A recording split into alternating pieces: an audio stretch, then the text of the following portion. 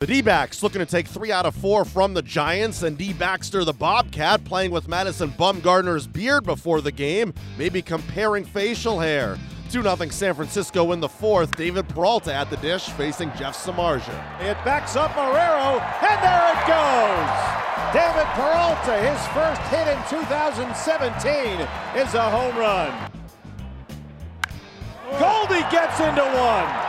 Way back and gone. Oh, my. Diamondbacks back-to-back, and we're all tied up. Well, Bob, how about 2 opposite field home runs? Wow. And it gets Posey to the plate with 2 men out. Line, base hit into left field. Giants get the lead. Herman up with it. Posey with an RBI double. And the Giants have got the lead back 3-2. Now with 2 on, here's Jake Lamb. Jake Lamb drives one. Right center field. It's gone! That's the Diamondbacks' 3rd homer tonight. They lead at 5-3, and Bob, you know what that means. Yeah, of course we do. Tacos! Yeah. The D-backs take 3 of 4 from the Giants to start the season as they win at 9-3. David Peralta and Paul Goldschmidt each with 2 hits and 2 runs scored. The D-backs finished 4 for 7 with runners in scoring position, and the bullpen works 3 1/3 scoreless frames. D-backs manager Torey Lovullo pleased with his team's 9-3 victory over San Francisco. He's our number 4 hitter. He can do anything at any time and break open a game. We have a few hitters that can do that. So it was a quality at-bat that resulted in a 3-run home run, and it put us right into the lead. So that's what this team is all about. I think we had a couple of runners on base, one via the walk and then a base hit by Goldie, and then Jake jumps on a mistake and really was the tipping point in the game. So overall, I think it was a very solid effort in many areas.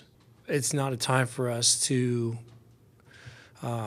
rest on it for too long. We know that we have another quality team coming in here tomorrow, and that's the beauty of our schedule, is that we know that with some real good teams are in here to test us, and we want to be ready for that moment. So what I'm most proud of with these guys is that we didn't look past today.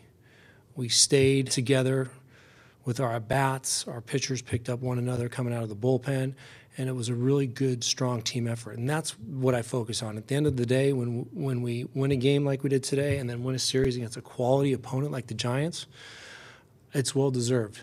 These guys earned everything that they did over these past 4 games, and it's a great way for us to start the season. The D-backs' Jake Lamb hit the go-ahead 3-run homer as the Diamondbacks rolled over the Giants.